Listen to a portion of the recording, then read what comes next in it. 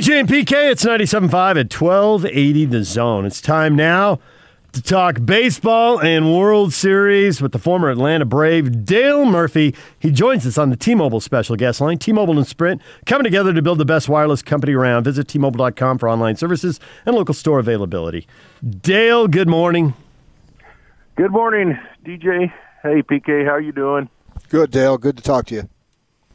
Thanks for having me on. Rough night for us Braves fans. So, as you go back and replay this, is there anything you'd change? Is there anything you'd do different? Is there, one pitch to Bellinger, you definitely changed that. I was curious about the way they handled the starting pitchers, or as PK called them, the opening pitchers. Not that PK developed that term solely on his own, obviously. But both the starters were out by the fourth inning, and there's no real outcry to that. We all just accept that in a Game 7 when there are no days off in a playoff series? Yeah, it's that theory in Game 7 that everybody's got a short leash, and I think I would have, well, in hindsight, for the Dodgers, I would have started that. I know their theory with, I think his name is Gonsolin. Yeah. They started May, and I was like, that's interesting. He gave up 2 runs. Then they brought in Gonsolin and said, well, that was our theory was something about him going through the lineup twice. They didn't want him to do that, so they tried. So anyway, I thought that was an interesting move because usually you go with your best pitcher and just try to shut him out as long as possible. So they spotted the Braves 2 runs. And Ian Anderson, he hadn't given up a run in the postseason. He is not only a rookie, but it just happened like 6 weeks ago or something like that. Got called up. I think maybe us Braves fans felt so confident in a young kid that, he pitched pretty well, but I think everybody is just kind of like really nervous, especially in Game 7 of everybody going through the lineup a couple times. So, they got quick hooks. And I don't know. The Dodgers are, I think you just got to admit they're a deeper, slightly better team. Maybe a lot better, but they're just a really good team. And I did feel really confident, though, going into last night. I just felt good. You talked about Ian Anderson being 22. That's one of the things that has really impressed me throughout the playoffs, man. So many of these guys that you consider young pups doing well and getting the ball in these big-time situations. The Braves have got 2 or 3 guys that are under 25. You can throw in Kyle Wright and Wilson, and you look at these pitchers that it seems to me that they should need more experience, maybe like a Charlie Morton, who's, I think, 36, 37. Yeah, I expect him to pitch well. How surprised are you when you look at some of these kids that are so young being in these situations and looking like they're pretty doggone good? Well, they are they are really good. They are really young, and I think it's like I said, we just expect so much out of them because they Max Fried, was just incredible all year. Didn't quite have his curveball in his last start against the Dodgers, and then they got Soroka, PK coming back next year, who was a Cy Young candidate last year. So they got 3 to 4. Their pitching is solid. Really, they got a really good, solid team. I think it's just expectations. And you bring up a guy like Charlie Morton, and it's a great example. This is their first time going through this kind of experience. They're going to be back. I think we're all optimistic about that because they are so young. But, yeah, you expect so much out of them, and you just kind of got to take a step back and say, look, they took a great first step, and they've been in they've got a taste of it. And you're going to have maybe a few of these guys in a few years, you're going to look back and say they're pitching like a Charlie Morton. They've got experience. They know how to control the nerves, know what to do if your breaking ball isn't, there that night. Their control will be just a little bit better. Everything will be better.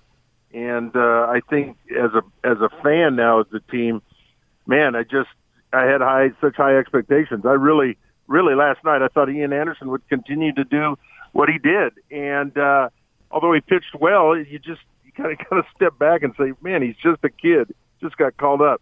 That's a lot to put on a kid. So you got these kids and all this youthful enthusiasm, but even though it's a big homer, popping your shoulder out. Come on, you're old school, Dale. You wouldn't have done that, right? That's right. That's exactly right. That's why we did that. We were afraid to get hurt. We were cautious. That's why we didn't celebrate so much. I always say there's a couple things that I wouldn't fit into well in this generation. I can't grow a beard, and they have too much fun. But I love the enthusiasm and that. But that was a weird. It'll be interesting to see how bad that was with Bellinger. It's I think guys are jumping off the rail by the dugout celebrating. Someone's going to turn an ankle. I feel like my mom and dad, just, hey, someone's going to, get their eye poked out or something. If you play with that stick, every time I see them do something crazy, I'm like, you guys be careful and celebrate. But yeah, it'll be interesting. But they have a lot of fun, this generation, and I'm fine with it. I like it, but got to be careful. So I don't want to say I had a mediocre high school baseball career because that was probably better. I'd be exaggerating. But I can honestly say the highlight of my high school baseball career is I grounded out in the state playoffs against the Braves pitching coach, Rick Kranitz. How about that? Oh, really? Oh, that's awesome. He's done a good job. Absolutely. Where was that? Was Southern California? You're a Dodgers guy, aren't you? No, that was in Phoenix. That was in Phoenix. He went to the same high school as your teammate Bob Horner, Apollo High School. Oh, he did. He was a big flamethrower when I was growing up, and I'm just sitting there minding my own business, and they called my name to go up and pinch hit. And I was just so happy that I made contact. You made contact. Nice going. Nice going. I didn't have to make that long walk back after a strike three. Oh, I was proud as a peacock, man. I actually put the bat on the ball. It's the same thing as a home run for me. I know that feeling. Sometimes contact is a step in the right direction. I want to ask you, what do you think about Mookie Betts, man? A couple of phenomenal defensive plays in right field. Really interesting. You watch that replay of the one last night. I mean, he makes them all the time, but a lot of us as outfielders, you see a ball like that, you go, oh, it's going to be close, so I'm going to go back to the wall, and when you go back to the wall and you lose some momentum, you can't get as high. And as soon as Freddie hit that ball, you go back and watch that replay. He jogs. He's timing it from contact. He's timing it and timed his leap and had that momentum, kind of gathered himself instead of jumping from a standstill. It's like when you go to dunk a basketball, you just don't sit there from a standstill and try and dunk it. You get a little run. I mean, I don't know. It's just incredible. I was just like, you got to be kidding me. Does this, here's a really good team, and they add Mookie Betts. I mean, to have the optimism I had last night, maybe I should have checked myself because this is a very, very good team, really well managed. I think they broke some kind of record or something with 2-out RBIs. I mean, it's just incredible. And then they add Mookie Betts, great leadoff hitter, and Gold Glove outfielder. But that play last night, it almost gets to the point where it doesn't surprise you. So Dodgers or Rays, who you got? Well, I think it's easier for me as a Braves fan just getting beat by the Dodgers to like the Rays in this. But I don't know. I really like the Rays' back end of the bullpen and a couple of their starters. Of the back end of their bullpen is unreal, and that's what a lot of obviously a lot of playoff games will come down to the last 3 innings and who you got out of the mound. I give the Rays a little bit of advantage there. I don't know. I'm kind of waffling. It's incredible that the Dodgers have so many 2-out RBIs. It's one thing to get guys on. It's another thing to not have opportunities to score them, and then you do it with 2 outs so consistently like they did. I'd say I do like the Rays, kind of, probably in 7, just barely. Yeah, I think I would go with the Rays just barely also, too, because they, as Cash said when he was having that squabble with the Yankees in the regular season, I got a bunch of guys I can bring in who throw 95 and above, and it seems like they do. And then offensively, they just seem to come up with the time. Now, this a timely hit. This Rosarina kid has just been unbelievable. And then they got guys like Zunino, Brusau, Choi. They just come up with a big homer exactly when they need to put Margot in there. So I think the combination of their pitching with timely hitting would favor the Rays a little bit. Yeah, it would be a little bit. I mean, I agree with you. You gotta look at this Rays organization. No one comes to the game. They got a terrible ballpark. They talk about moving them somewhere. They talk about building a new ballpark. I mean, it's just incredible that organization always puts a competitive team out there, and I think they have a little bit of the proverbial chip and lack of respect motivator going for them. I think they even some of the players said, "Hey, you don't know a lot of our guys, names right now, but you're going to hear of them in the postseason." It's kind of, I think this is a great matchup. It's kind of like Hollywood, against a bunch of I don't know what the metaphor would be, against a bunch of B actors. You got a bunch of guys that have won a lot of Oscars and a lot of really good actors that haven't got their I don't know, that metaphor is going too far. I better stop there. But anyway, I think it's going to be a good series. So they went to 16 teams in the playoffs this year, and everybody gets, with the 60-game season, okay, I see why you do that. That's fine. And they did end up with the team, the Dodgers were 6 games better than everybody in the National League, and the Rays were 4 games better than everybody in the American League. They end up with the 2 best teams.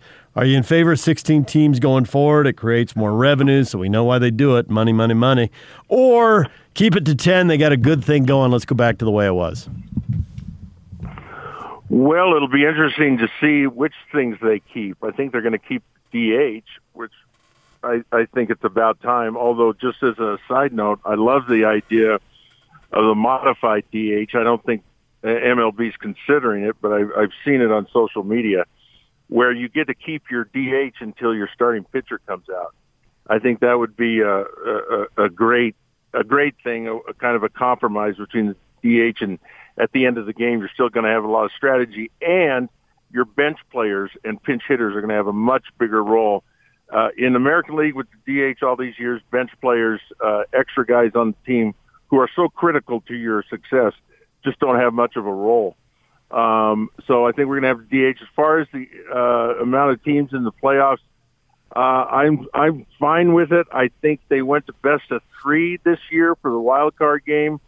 I could be wrong on that. I think they did. No, you're right. I'm fine. I get it. But a lot of the sports are going that way. Have gone that way. I'm fine if they decide to. I don't have any, no big argument with that.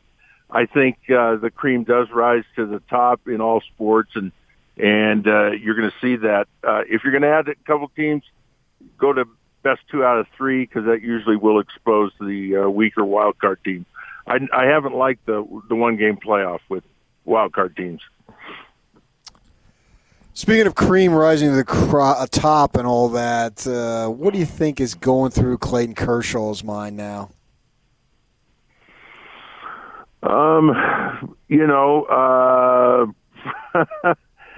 I think it's amazing the amazing career that he has had. I think he's probably chomping at the bit to get opportunity in the World Series to kind of cement his legacy.